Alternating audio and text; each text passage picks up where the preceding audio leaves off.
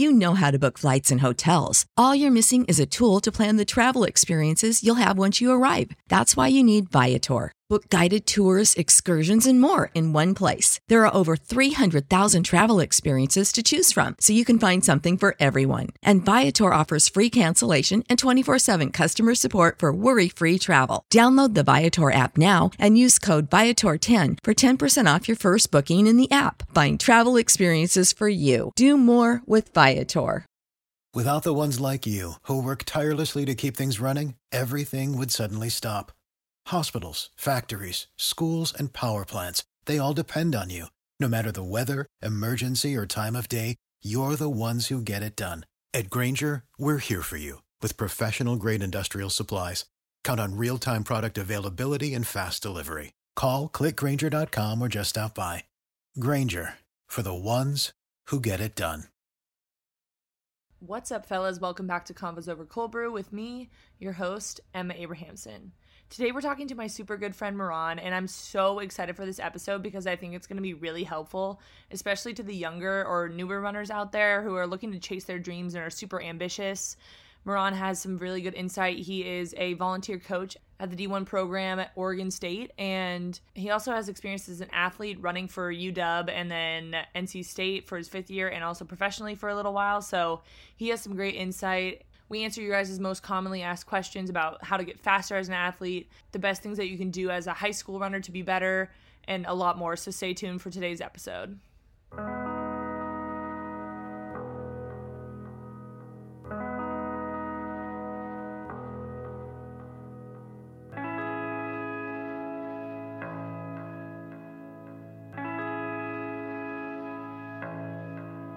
Meron, I'm excited to have you on the podcast. I think all of our friends are going to be jealous, to be honest. I think so too. First and foremost, thanks for having me. I really appreciate it. This is like one of the only live podcasts I've done. Meron is my neighbor. But besides that, do you want to give a little intro of who you are and what you're about? Yes, yeah. It took me 10 steps to get here, so that was kind of nice. I am Meron Simon. I'm from Federal Way, Washington, which is about 20 minutes south of Seattle. I went to Federal Way High School, and then I went to the University of Washington for 4 years. And then for my 5th year, I decided to go all the way out to Raleigh, North Carolina, and run for North. You already forgot your school. North Carolina State University. I was trying to do the long way. And then I went to NC State, and then I ran professionally in Boulder, Colorado with Brad Hudson's group, Hudson Elite, which was a lot of fun, but I was pretty much injured the whole time, which kind of sucked. And then I went out to New York and ran for NJNY under Frank Gagliano, which was one of the greatest experiences of my life for sure. And then now I'm in Portland. What are you doing here? Well, currently in Portland because of the pandemic and just hunker down up here, but I originally went down to Corvallis, Oregon, where I was the volunteer for Oregon State, and have just been helping Louis Quintana, the head coach there, just work with the women athletes.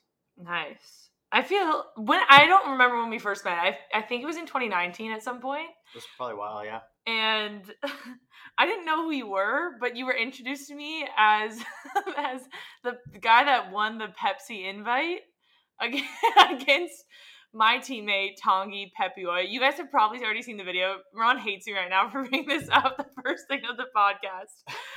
You have definitely seen the video. It's probably on, what is it on, like ESPN Top Fails or something? It was on ESPN Not Top 10 for a while. Yeah. Yeah, that's how I'm introduced to everyone now. And I recognized him immediately because he had the greatest kick of all time. So my teammate was sprinting down the home stretch of Hayward Field, like raising his arms to the audience who were like, oh, and you see Meron sprint past, outlean him for the dub, and it was hilarious. I remember watching from like the grandstands, and I was just dying of laughter, and that was iconic, Meron. So that was my first introduction to you. Thank you. Yeah, I mean that's how a lot of people remember me, which is crazy because it was obviously a very surreal moment, and it was really exciting, and it was nice to win, but a little overwhelming for sure. And the fact that it gets brought up every single week, I think, that Yes. we're with our friends. So. Especially the fact that it was like 6 years ago. Yeah. At this point. I feel cool because I was there, Yeah. but so you went to NC State all 4 Mhm. years, and then why'd you pick NC State? Well, I went to Washington for 4 years, and then Oh, NC State. right. Washington for 4 years, and then NC State. Washington for 4 years. Well, I chose Washington because I was just a local kid, loved the school, grew up a UW fan, and then had a great experience there, made a lot of friends, and then I just kind of wanted to change for my 5th year. And for the recruiting process, it kind of just like reopens up. And the fun part is you're a lot smarter when you're 22 years old versus when you're a 17-year-old. You know more of what you want. Exactly. You don't really get won over by like the cool locker rooms and stuff. Like you're actually going in and it's like wondering about the training plan and like the team camaraderie and all the fun stuff. What were your times coming out of high school? Like, did you have many options for college because you stayed at home? I mean, UW is a really good program, but yeah, were you good in high school? It's a great way to phrase it. I actually was not very good out of high school. My first couple years in high school, I was actually terrible. My junior year, I ran times of 9:45 in the 3200 and 4:25 in the mile. And that would not be on anyone's radar. It would be on a lot of maybe like mid-major type colleges. And then my senior year, I was able to run 9:04 and 4:14, which was a huge jump, which was really exciting. But I ran it that outdoor season. So by that point, I was already signed to UW and already decided on the school that I was going to, which I was really excited for. But I think that I probably could have like had other like more options, I guess, like more like Power 5 options. But I'm happy with the place that I went. Yeah. Mm-hmm. And then how was like your overall college experience? I mean, you must have improved a lot to be able to run professionally. Yeah. I got really lucky in the sense of just being able to improve. I kind of just put my head down and was able to stay healthy relatively for all 5 years, give or take, a few months here or there. And just trusted the coaches and just kind of love to race, love to win kind of thing. And that's all that really mattered to me. So when you graduated, did you know that you were going to run professionally? Like, was that your goal? I wanted to start running professionally, honestly, when I was like a freshman in college. Okay. Like, I just absolutely loved running. I loved everything about it. And that's the reason I'm here now coaching. And I got to the point where I was able to maybe join a team here or join a team there, but there's obviously a lot of other athletes that have done so much more and have won NCAA titles and have done X, Y, and Z. But it just kind of shows that anyone can run post-collegiately. It doesn't really matter on how talented you are, any of that kind of stuff. Like, as long as you just stay healthy and work hard, you can do it. Like, what was that process like? Because I mean, I never really pursued it. So you graduated from college. Did you have offers or like agents? Like, I don't know. Every person that I've talked to is so different. Because you have people like Carissa, who's our friend, who obviously has an agent and had offers. But then there's other people that do the opposite. So. Exactly. So a lot of those athletes, like at NCAAs, are going to have agents just sitting there waiting for them. But then there's going to be the other half that a lot of people don't realize that are the ones that have to go out of their way and email coaches or maybe email an agent or somebody to like come and help and support them to be able to like pursue the dream maybe for a few more years afterwards. So my experience was the latter. I had to go out of my way to email coaches. I had to go out of my way to like decide where I was going to live, decide what I wanted to do afterwards, and decide what I wanted out of running. What was the professional running experience like for you? Again, everyone's is so different, so Yeah. I'm very curious. I don't think we've ever really talked about this. I kind of forget that We you haven't. ran. Yeah. Well, I was just hurt for so much Oh. of it that I was just, like, it's one of those like chapters that you really want to close, but it's always fun to kind of look back because the experience is awesome. I mean, the two teams that I joined, like Hudson Elite, I was able to make such close friends there in Boulder, and such a great city. And then going to NJNY and getting to run under the best coach of all time, possibly, and like meet all those guys and stuff. And I think that my experience was fun up until the actual running, which is crazy to say. I was just like everyone understands the highs and lows of running. Like Yeah. you're just passionate and you love it, and when you're running and you're running 90 to 100-mile weeks, everything's awesome. But when you're hurt and all your friends and teammates are going out for long runs and you're just sitting at home, it's a really low point kind of thing. Yeah. Yeah. So when did you decide to make that transition from pro running to? Did you have like a break after that, or did you know that you wanted to coach? Good question. I remember the almost exact point. I was in New York, and everything just wasn't clicking, as well as obviously I hoped, as well as everyone hopes. Everything wasn't clicking, and I just knew that I needed a plan on the back end. Like I just needed a plan of like what I wanted to do with the rest of my life, and I knew I loved running, but the running itself wasn't going in the right direction. But if I could just stay in the sport and coach, that'd be awesome. So I just sent an email to the local community college just to ask the AD if I can be like a volunteer for the program. And the luckiest thing happened to me was their head coach was on the way out, and the AD pretty much just said, "Hey, do you want to be our head coach?"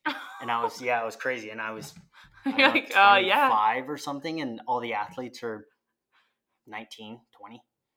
So that was a very, very, very interesting and fun experience. I feel like that would be so nerve wracking. Yeah. To be like, okay, yeah, no coaching experience, sure, be a head coach.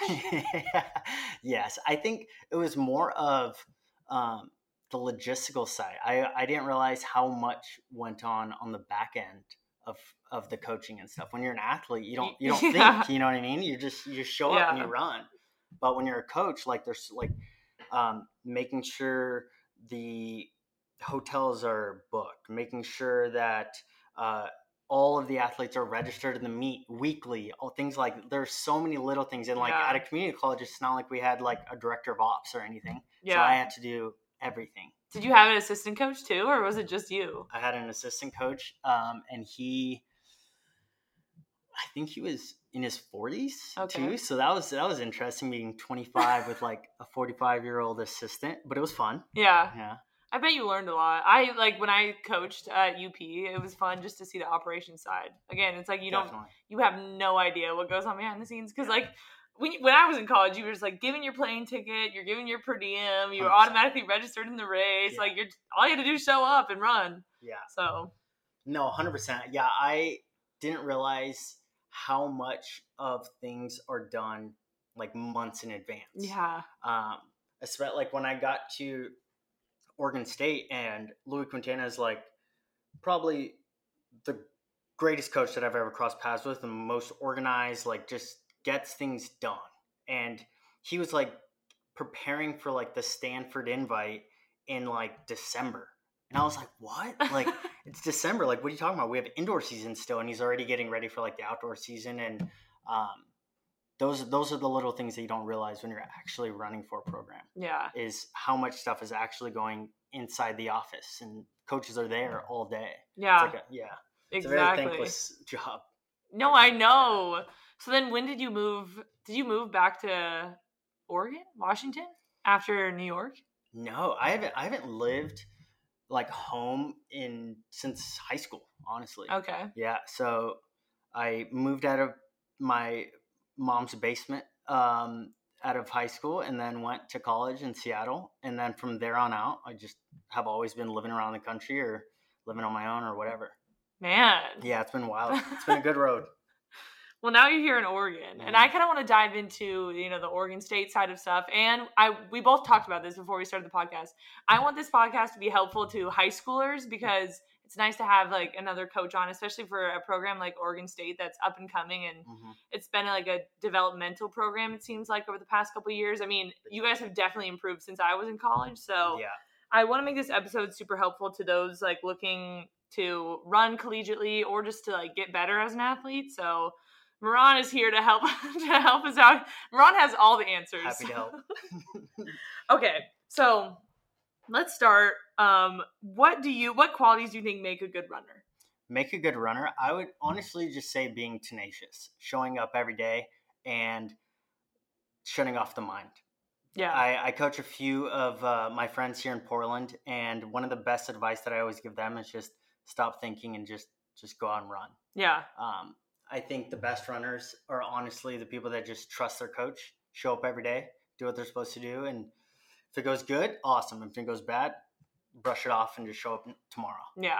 I feel like it is a lot about consistency. Big time. And that's like not really a fun thing. Like consistency isn't, I don't know, glamorous. It's putting in the work every single day rather than having like amazing workouts every single day. We talked about this before, but you said something about like boring workouts are sexy. Yeah. Can you describe that a little bit for us? Well, the thing about like the modern time of having Strava and Instagram and stuff, people love to like post their workouts and like have like these crazy ladders or these crazy times. Like that is not what's going to make you good every single day, day in, day out. Like you go look at what your favorite professional runner runs. They're not doing that every day. Like there's some days they're going for a very slow, easy 10-mile run or whatever. That's the stuff that's making them better. The recovery on the back end is what's making them actually better. And especially in high school, because I remember when I was coming up, like I always wanted to be good, but I always just wanted the secret stuff. I always wanted like, oh, Galen Rupp ran this workout. I should do that because that's going to make me good. But honestly, what made him good was the consistency of miles and not getting hurt for however many years, Yeah. And I think once I finally figured that out from, let's say, my junior to senior year, everything started clicking. All I did was just run. All I did was show up on weekends, run, like get my teammates to come out. Like it's a lot simpler than people make it seem to be. Yeah. And honestly, like I didn't learn that until college too. I mean, I had decent training growing up. I mean, I was a very good athlete in high school, not to toot my own horn. But I think what really made all the difference from like transitioning from like a good elite athlete to like a great one at the University of Oregon was not that I mean, just being at the University of Oregon, an elite program. You were an elite athlete. Would be like, the consistency and the recovery side of it, because we would work out super hard, like twice a week.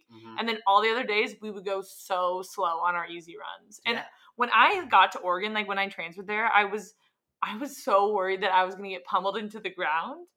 And it was actually the opposite. Like I was like the best I felt in forever. Like I would feel so good in my workouts and I would feel so good in races because I really prioritized the recovery side of it. Big time. And I feel like just growing up, I mean, I just had no idea. I was like, okay, if I race at 6-minute pace, then my easy run should be at 8-minute pace, like the 2-minute like translation. I don't know, but I think when I really started prioritizing like how I felt on my recovery days and like really made sure I went easy and holding myself back, I think that was a game changer for me. But then I see people like high schoolers on TikTok. This is my pet peeve. High schoolers on TikTok or Instagram that are doing their runs at like 7-minute pace. And I'm like, what are you doing? Like maybe, I don't know, maybe I don't want to speak for everyone. Maybe some people can run that fast and still have it be easy. But I just feel like that's too hard to get to that. I believe that's too hard for some high schoolers. Depends on how good you are, kind of thing. But at the end of the day, it's honestly just consistent, simple, like easy work. Yeah. Especially in high school. Like in high school, it's just, I believe that high school is where you just find the love for the sport. You find the love, you make some like lifelong friends, show up every day, trust your high school coach. And as long as you do that, like everything's going to keep building, and that's how you're going to be able to go to college and keep building from there. Yeah. Learning to trust your college coach then. And then if you stay healthy for the 4 to 5 years that you are in college, you have a great shot at running professionally or post-collegiately. Yeah, I think having fun in high school is such a key part of your development as a runner, and like being able to keep going throughout the years and having longevity in the sport, because there's just so many people that burn out if you're running 7-minute pace on all your runs. Yeah. I feel like it just is going to be I don't even know what the right word is. It just makes it hard on you. Yeah. And like the mental game of running is so much bigger than people realize. So if you're just constantly like ramming yourself into the wall with all these workouts and runs or whatever, like running hard all the time, at one point you're either going to break or just start hating the sport. Yeah. And you don't want to do either of those. Exactly. So at the end of the day, like if you can just stay healthy for X amount of years, you're going to get better. Yeah. Almost as simple as that. Yeah. It's just consistency. How many days a week do you think high schoolers should be running? I guess it depends is the best answer. I would personally say 6. Yeah. 6 is probably a good thing. You definitely should run on the weekends, which is something I did not do for the first couple of years. I think that if you run every day of practice, listen to whatever your coach says, and then one day on Saturday or Sunday, it's more than good enough. What about breaks? Because I get people asking me all the time, like, how long of a break should they take after the season's over? I personally took 3 after my seasons were over, which I feel like was a lot. But for me, I needed a mental break. It wasn't even physical. I mean, sometimes I would feel a little burnt out after the season, but I was like, I just need the mental 3-week break to get fully out of shape before starting again. I love that. I agree. I think that, again, it just depends. Whatever your coach says you should do. But I believe that just being in high school is a stress. Yeah. I mean, classes, homework, all that kind of stuff, like that's a stress, and your body's changing and you're growing and all that kind of stuff. Like all of that stuff needs to be added into the stress of training. And like when your coach is, let's say, writing up a training plan, they have to understand that this kid is 16 years old. Yeah. They're going through other life drama and whatever. Yeah.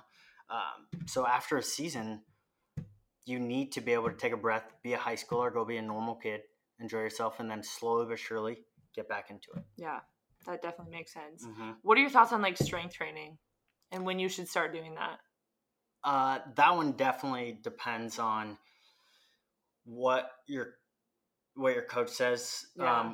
Because within a training plan, like some coaches have you just doing like body weights during this part of the season, or maybe in the summertime you're doing this, so it always changes. So I just think that as you go by, there's like little things you can do on your own, band work, push up, sit up, like especially if you're a kid. Like there's like, I remember when I was in high school, I used to always just like trick myself randomly and just be like, all right, before you do this, 20 push-ups, like little things like that. Games. Like it was like little games. So it made it fun. But that was my strength training. Yeah. I didn't do any strength training in high school. Really do anything. I started a little bit my senior year because by then, I mean, I was like developed and I was pretty good as a runner. And I kind of wanted to take it to the next level. Get not to toot my own horn, but I was just like, I should probably get in the weight room at some point. And I did such like light weights. Now looking back, I'm like, I had no idea what I was doing. But I definitely didn't start doing like I didn't even do serious weight training in college. It was still very like, I don't know, injury prevention type of stuff. But I didn't get into the weight room consistently until college. And it showed though. Yeah. Well, it matters, but it has to matter within the training plan, because you don't want to go and like lift heavy on a Thursday and then your coach is like, hey, I have a super hard workout for you on Friday. Yeah. So it all just depends on like what your coach wants and when the coach wants it, like where it fits, because at the end of the day, all you're doing, and the simplest way to put it, is like stressing the body and recovering the body. So if your coach is stressing the body on certain days and then you're stressing the body on other certain days, all you're doing is stressing the body. Yeah. Like, where's the recovery? Yeah. When are you getting better? And that's how you hurt yourself. Yeah. And I think doing the body weight stuff is definitely good in high school. I mean, it's a good like little precursor to the other stuff that you might be doing. Exactly. It's a nice way to start. Yeah. Okay, so you talked about like not looking at professional runners. I find that social media it's both helpful and harmful. Mm-hmm. So we didn't really have social media growing up, I would say. I mean, in high school, it was just starting. People weren't really posting their workouts. Yeah, I think we were lucky for that. Yeah, for sure. yeah. Do you think social media is a good or a bad thing? And have you seen it, like, I mean, you coach college. Mm-hmm. Do you think it's a positive influence? I always go back and forth on it. I think the positive influence on it is it gets people excited. Like it's nice to be able to see what Craig is doing regularly. Like Yeah. it's just exciting, and it gives them a professional athlete to like look up to. Mm-hmm. It gives them a dream or like a goal to chase, which is pretty dope. But I think that you can't put too much stock into an athlete's workout, like a professional runner's workout, because if this runner, let's say Galen or Craig or one of these guys, are running 2 flat 800 repeats or something crazy, it took them time to get to that point. Yeah. It took them years and years and years of consistent work and staying healthy to even get to that point. Yeah, you're not seeing high school Craig Exactly. repping out 2-minute 800 repeats. Exactly. So and it's just building blocks. So I think the positive of it is just being excited to be able to like see what these professional runners are doing, and like myself, I love watching what LeBron does on a day-to-day basis. Yeah. Like it's pretty cool, you know. Yeah. We didn't get that 10, 15 years ago. Yeah. But like, let's say the amount of weight that LeBron's lifting, I'm not really putting stock into that for me to go to the gym and start lifting that and start thinking that I'm going to be in the NBA one day. Yeah. Do you have tips on like people not to compare themselves to other runners? Because I feel like everyone is so different. You know, Mm-hmm. people function in different ways. People's training is so different from other people's, and they will run the same exact time on the track. Do you have any tips that you could give to like, I mean, especially younger runners that are looking at these people being like, I'm not doing enough? Yeah. I would say, honestly, it's just take everything that you see with a grain of salt. My honest tip is just to like watch the workout, watch the videos, be excited about it, but don't compare yourself to this athlete that is 10 years older than you, has been running for 15 years longer than you. Yeah. And let alone that, like maybe the rival kid from across town kind of thing. Yeah. Just two different training programs, two different upbringings. There's just so many different things that go into it. Yeah. And I honestly think that it's just all about like taking a breath and just doing whatever like your coach says. Yeah. The less you think, the better you'll probably be. Yeah. Do you have any ideas of someone, like you coach a lot of people, and I'm sure there are people that have hit plateaus in their training career. I mean, I feel like every athlete goes through a plateau period in their lifetime. I mean, I have met very few who haven't. How do you navigate that, like as a coach? You just have to refine the excitement. So a lot of people, let's say when you speak about plateaus, it's more of just because they're still doing the work. They're still like showing up and doing the workout or whatever. It's either A, they need more recovery and more sleep, or B, they just need more excitement from like their route of running. Yeah. So like if an athlete has been running since they were in middle school and then now they're a junior in college, you just kind of have to like have a good conversation with this athlete that you've connected with the last 3 years and just get them back on this train of thought of like, oh, I want to go break 4 in the mile. I want to go do this. And like, you just remind them of that like childhood dream they used to have. Yeah. Kind of like bring the excitement back and like light the fire under their butt a little bit. Yeah. Because a lot of the time I do feel like it is mental. Mm-hmm. I mean, I've definitely gone through mental plateaus where I'm like, I can't do this anymore. Yeah. So I feel like that's a good thing to like reframe your mindset regarding running. And that's definitely something I had to do in college to like carry me through the end of my career, is being like, all right, I need to like, I don't know. I was feeling burnt out, and it's like, how do you even approach that? But I think, reframing it. And what I figured out for myself is like to stop putting so much pressure on myself to like, Big time. yeah, I don't know. I just put so much pressure on myself to accomplish these goals. And instead I was like, why am I even doing this? And I had to sit down with myself and be like, I'm literally only doing this for fun, like for me, you know? Running is very fulfilling for me. And that may sound selfish, but I mean, at the end of the day, it's like, why would I do this to myself if it's not fun? Yes, so exactly. I think it's definitely like a self-reflection type of thing. yeah, And I know a lot of people, like a lot of great runners, have a running diary yeah, of sorts. So you go, and within the diary, you can just kind of like reread some of the old things that you've written in there, because you're going to have some stuff from maybe like your freshman year of high school or your freshman year of college or whatever that reminds you of how much you love the sport, Yeah. how much you love running and why you're doing it.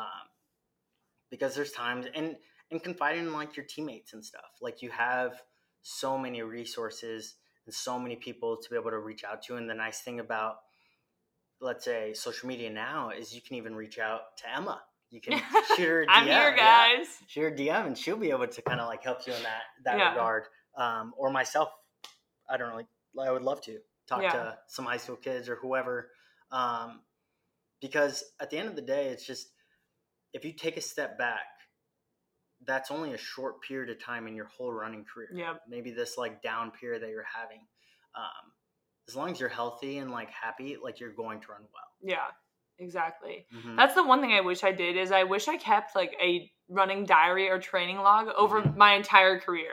I did a horrible job at that. I don't have any of my training logs. I got very, very, very lucky in high school when my coach just introduced me to flow track. So flow track used to have, before they took it away. It was actually awesome.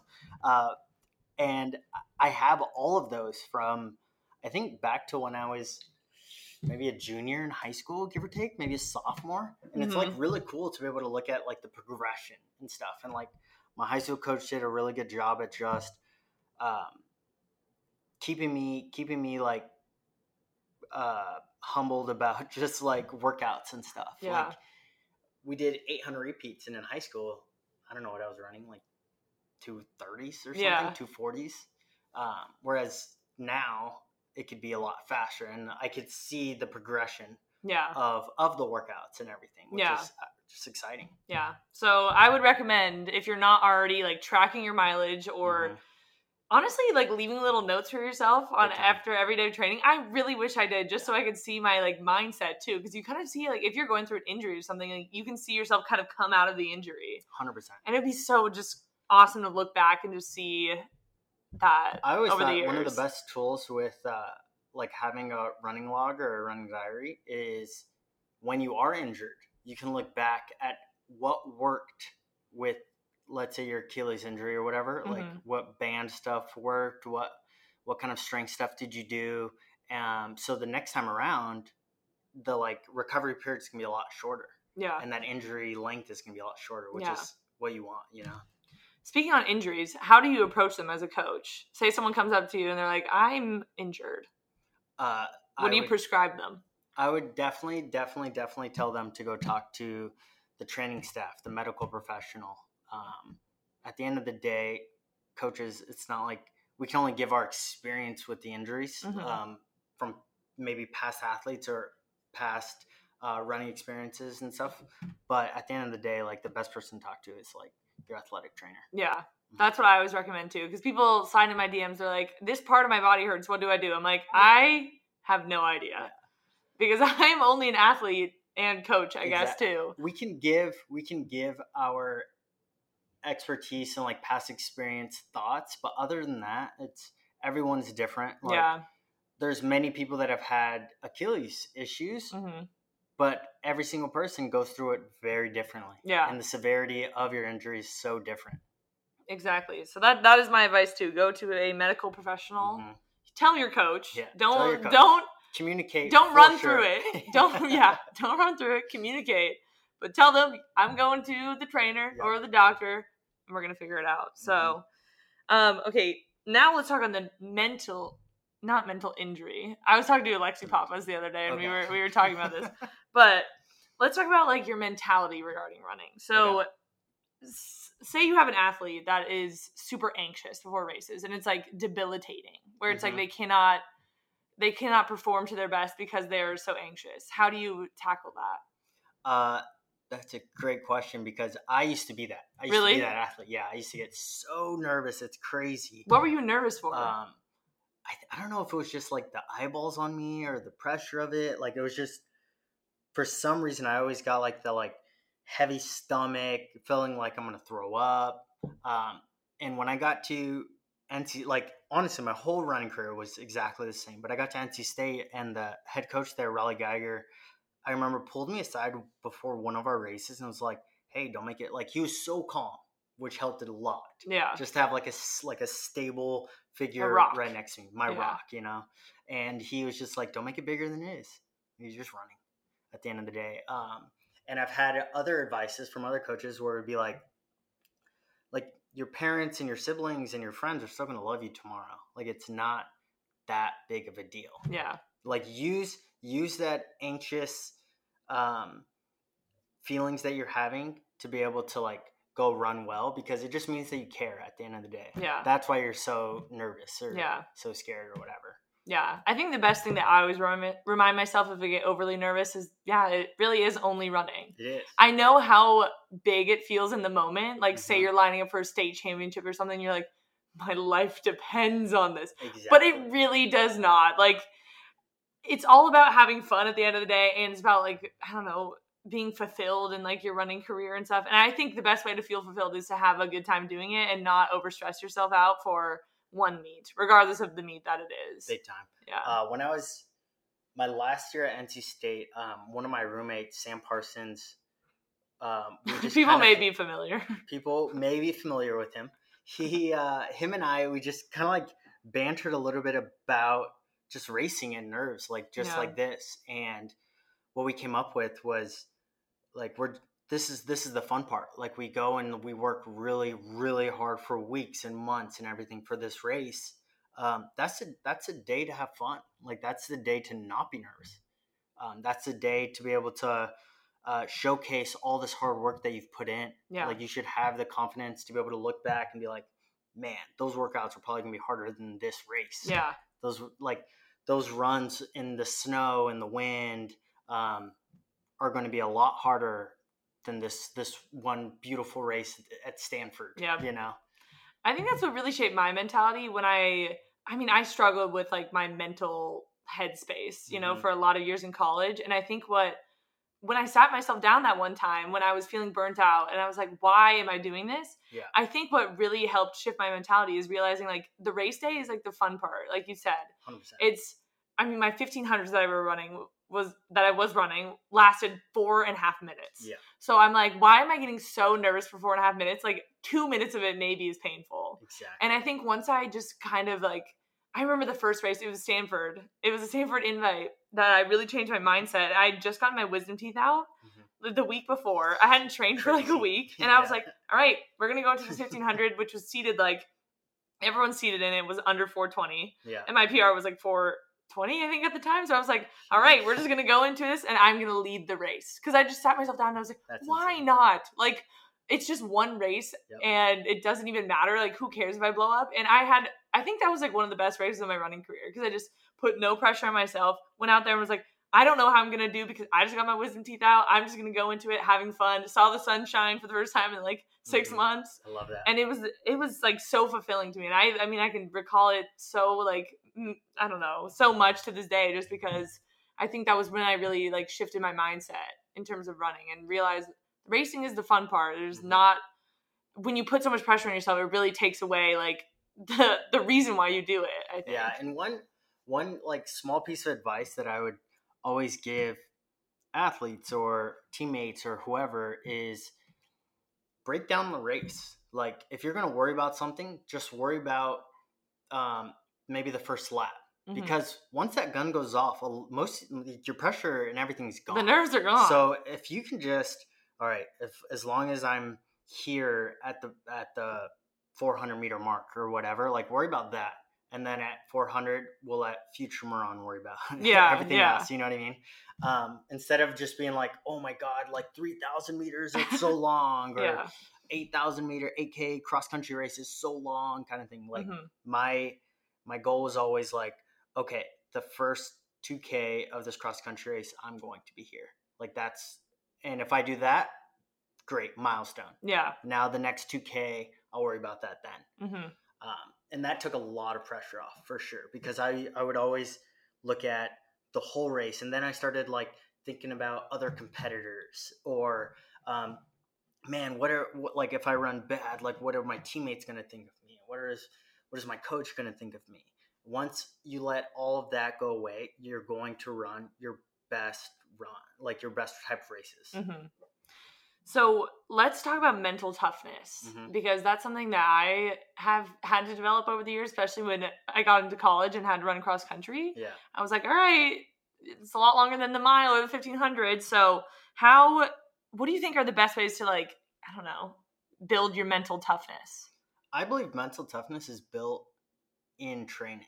So those hard workouts, just showing up every day. So like you are building on your mental toughness when, I don't know, a Saturday morning rolls around, no one's around, your coach isn't around, it's just you, and it's snowing outside. Are you going to go for your run or not? Mm-hmm. That's building like that mental callus of training and stuff. And then when you get to a race, you can look back on days like that and just be like, I'm ready to go. Yeah. Like I'm tougher than any race or whatever is in front of me. Yeah. And it's the same with hard workouts, like pushing yourself to the limit in hard workouts. Not that you should do that every time. Yes. But when you do, I feel like that just builds a new level of mental toughness as well. Definitely builds a new level of mental toughness. And like I think everything that goes into it, like mental toughness and confidence, it's all in the same like bowl. It's just all comes from consistent work. Like you're going to be mentally tougher the more consistent you have been, let's say the last 3 months of training. Mm-hmm.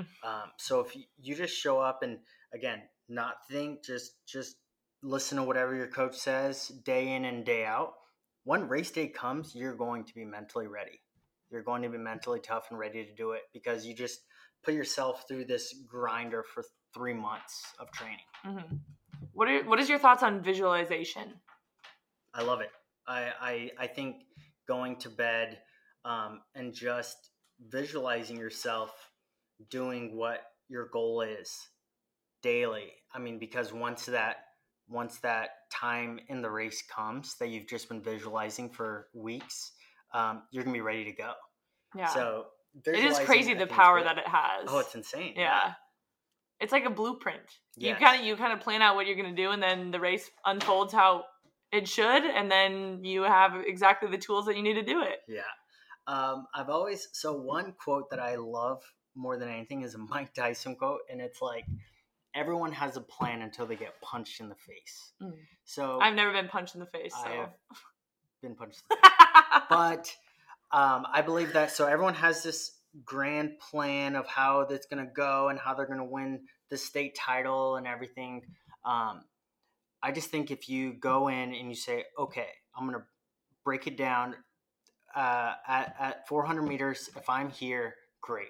At 800 meters, if I'm there, awesome. And just break it down, let's say lap by lap. Mm-hmm. It's going to take away the stress of like being the state champ, being this person, and just visualize it in segments, visualize it in parts kind of thing. And once you've completely exhausted your visualization of the first 400 meters, then you can get to the 800 kind of thing. Yeah. Because you don't want to like only visualize one scenario. Yeah. Because then say, okay, if that doesn't go, everything goes down. Yeah, exactly. And you're like, what do I do? 100%. So you need to be adaptable too. And that is actually one of the traits that I've learned over the years, just of like seeing my pro runner friends or my like elite runner All-Americans in college, is the adaptability people have, not just in their like running, but also just in day-to-day life. Like you need to be able to adapt to situations to be a good athlete, which is something I didn't really realize until I was older. But I agree. I think having like, because everyone has their like special pre-race meal or something, but you got to be adaptable if that Starbucks is closed and you can't get that coffee. Yeah. You know what I mean? Exactly. You have to be adaptable, and that's the same thing when it comes to races. If you visualize where you're supposed to be at maybe a certain time and it doesn't go the way it's supposed to in your head. Let's say somebody kind of like cuts you off or something. You can't let that deter you from getting to where you're supposed to be at 800 meters. Yeah. You know, you just got to be adaptable and keep moving and stay in the race, stay in there. And same thing with training, because there's so many times where I've driven to maybe a certain run spot that I'm going to run at. Like I'm like, all right, it's Wednesday, this is where we're going, and then it's closed. It's like, do you just take the day off? No, you adapt. Figure it out. You know what I mean? You figure it out. You go to another spot, or maybe you run from there in the other direction, or whatever. And that is part of the consistency. Yeah, part of just showing up. Yeah, and it's like you want to expend the least amount of like, I don't know, pressure on yourself or any sort of mental thing, especially when if you're like a pro. You don't want to be like, oh my gosh, like you said, my Starbucks is closed, or like, oh my gosh, I can't have my pasta the night before. I have to have potatoes. Like you don't want to stress about that, because that's gonna matter more than the race. Stress. Yeah, it's just fake stress. Some of the best athletes I've seen are just so adaptable when it comes down to, like, they would like to go to like maybe that nice Italian restaurant and get the pasta and carb load and all that fun stuff. But if that doesn't happen, it doesn't take away from the next day. Yeah. You can't let it take away from training, or you can't let it take away from your NCAA championship race or your state championship race or whatever. Exactly. I love that. Mm-hmm. So to kind of wrap up the episode, I want to talk about the Oregon State program specifically, because I'm so intrigued. I mean, it's been improving over the years, and now I heard you guys had like 4 girls run under 9:30 in a time trial. Yes, we had some girls run pretty well in the 3K time trial that we just ran. And I honestly, it's one of those things where I believe that the athletes make the coach, for sure. Yeah. Like, our athletes at Oregon State are phenomenal. Yeah. Some of the greatest women I've ever met in my life. But I will have to say that Louis Quintana is so good at his job. Like, the guy will drop anything for any of his athletes. He'll drop anything for me. If I call him, he answers, kind of thing. He's in the office daily, all the time, constantly. If, let's say, an athlete needs to go earlier in the day, can't go at practice, like, he'll shift things around to be able to help whoever. Yeah. And that's big. I think it starts with the coach being just being a positive figure to the athletes, and that trickles down, because our girls are so awesome, and it all starts somewhere, you know? Yeah. It just takes a lot to be a coach. It takes a lot of sacrifice. Mm-hmm. And to be able to individualize like your training program, I think it's so important to build a good program overall, because every runner is so different. You know, you need to have that individualization. I can't say some words.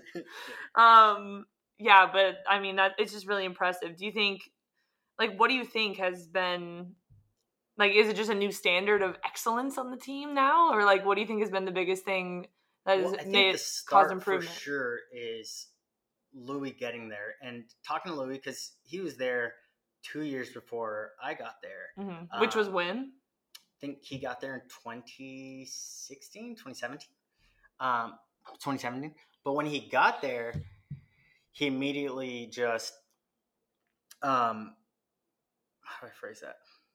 When he got there, he pretty much just set his standard of expectation of the team and running. And one really cool thing is that he's just coached so many great athletes in his past that it kind of gives him that immediate credibility.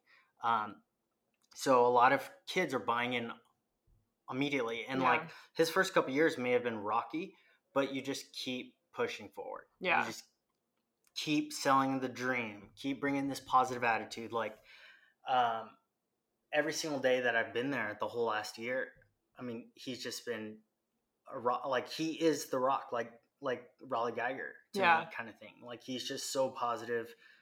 If I'm coming with even remotely like a bad attitude, he knows how to flip it.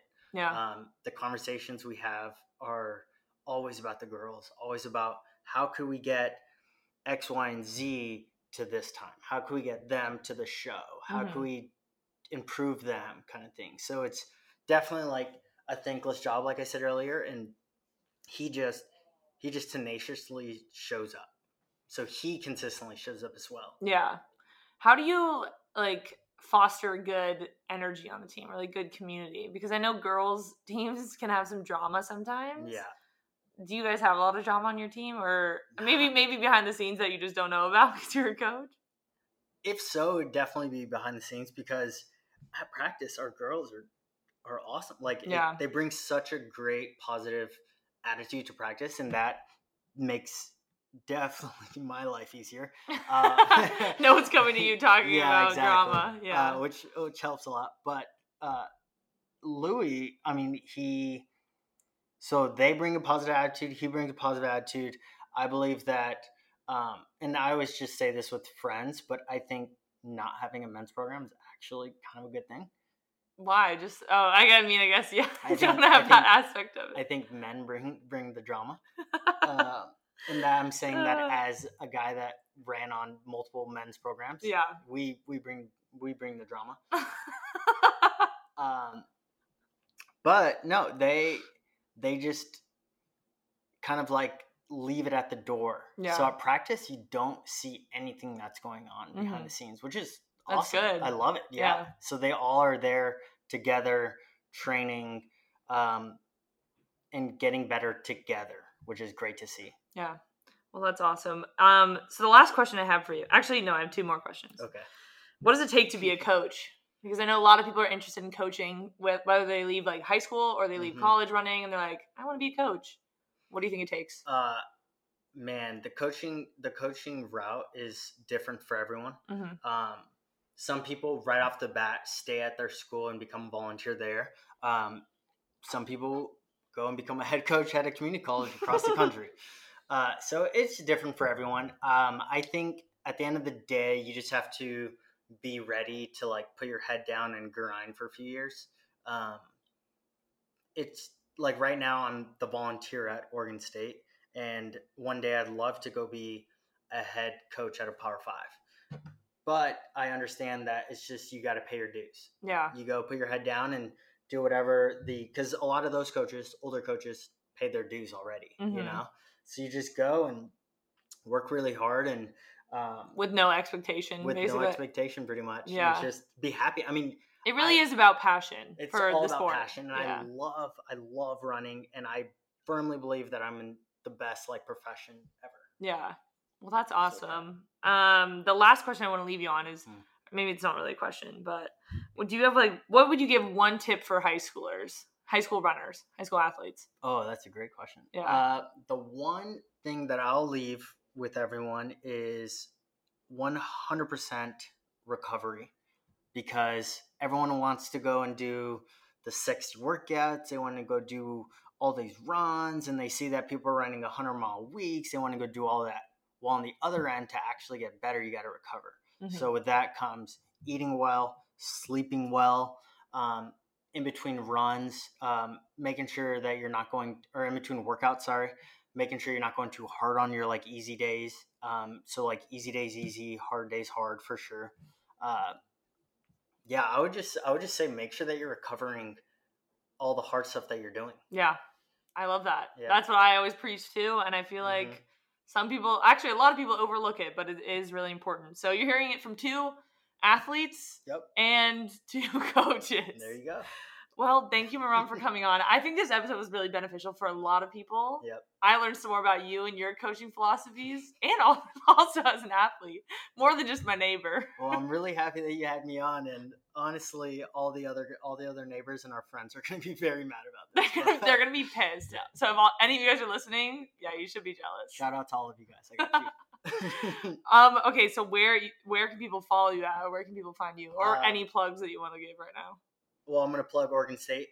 It's not like I just talked about them for an hour. Yeah. But I'm going to plug Oregon State, Louis Quintana, and the whole women's team. Love all of them. You guys can find me on Instagram, Twitter, everything. Like, no TikTok, none of that kind of stuff. But everything's Meron03, which makes it so easy. Whoa, look at you, influencer. Yeah. Okay. Look at me. I see you.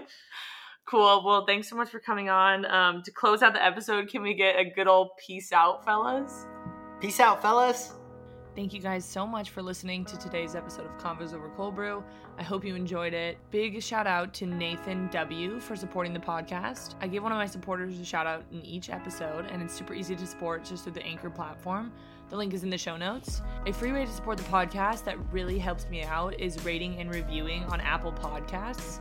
I love reading your guys' reviews. It seriously makes my day, and I just love hearing everything you like about the podcast. So go do that if you want. And then if you want to be up to date on like the newest episodes and even submit listener questions sometimes, follow at Combos Over Cold Brew Pod on Instagram. Thank you guys so much for listening, and I will hear from you guys in the next one. Peace out, fellas. Save big on brunch for mom, all in the Kroger app. Get 16-ounce packs of flavorful Angus 90% lean ground sirloin for $4.99 each with a digital coupon. Then buy 2, get 2 free on 12 packs of delicious Coca-Cola, Pepsi, or 7-Up, all with your card. Shop these deals at your local Kroger today, or tap the screen now to download the Kroger app to save big today. Kroger, fresh for everyone. Prices and product availability subject to change. Restrictions apply. See site for details.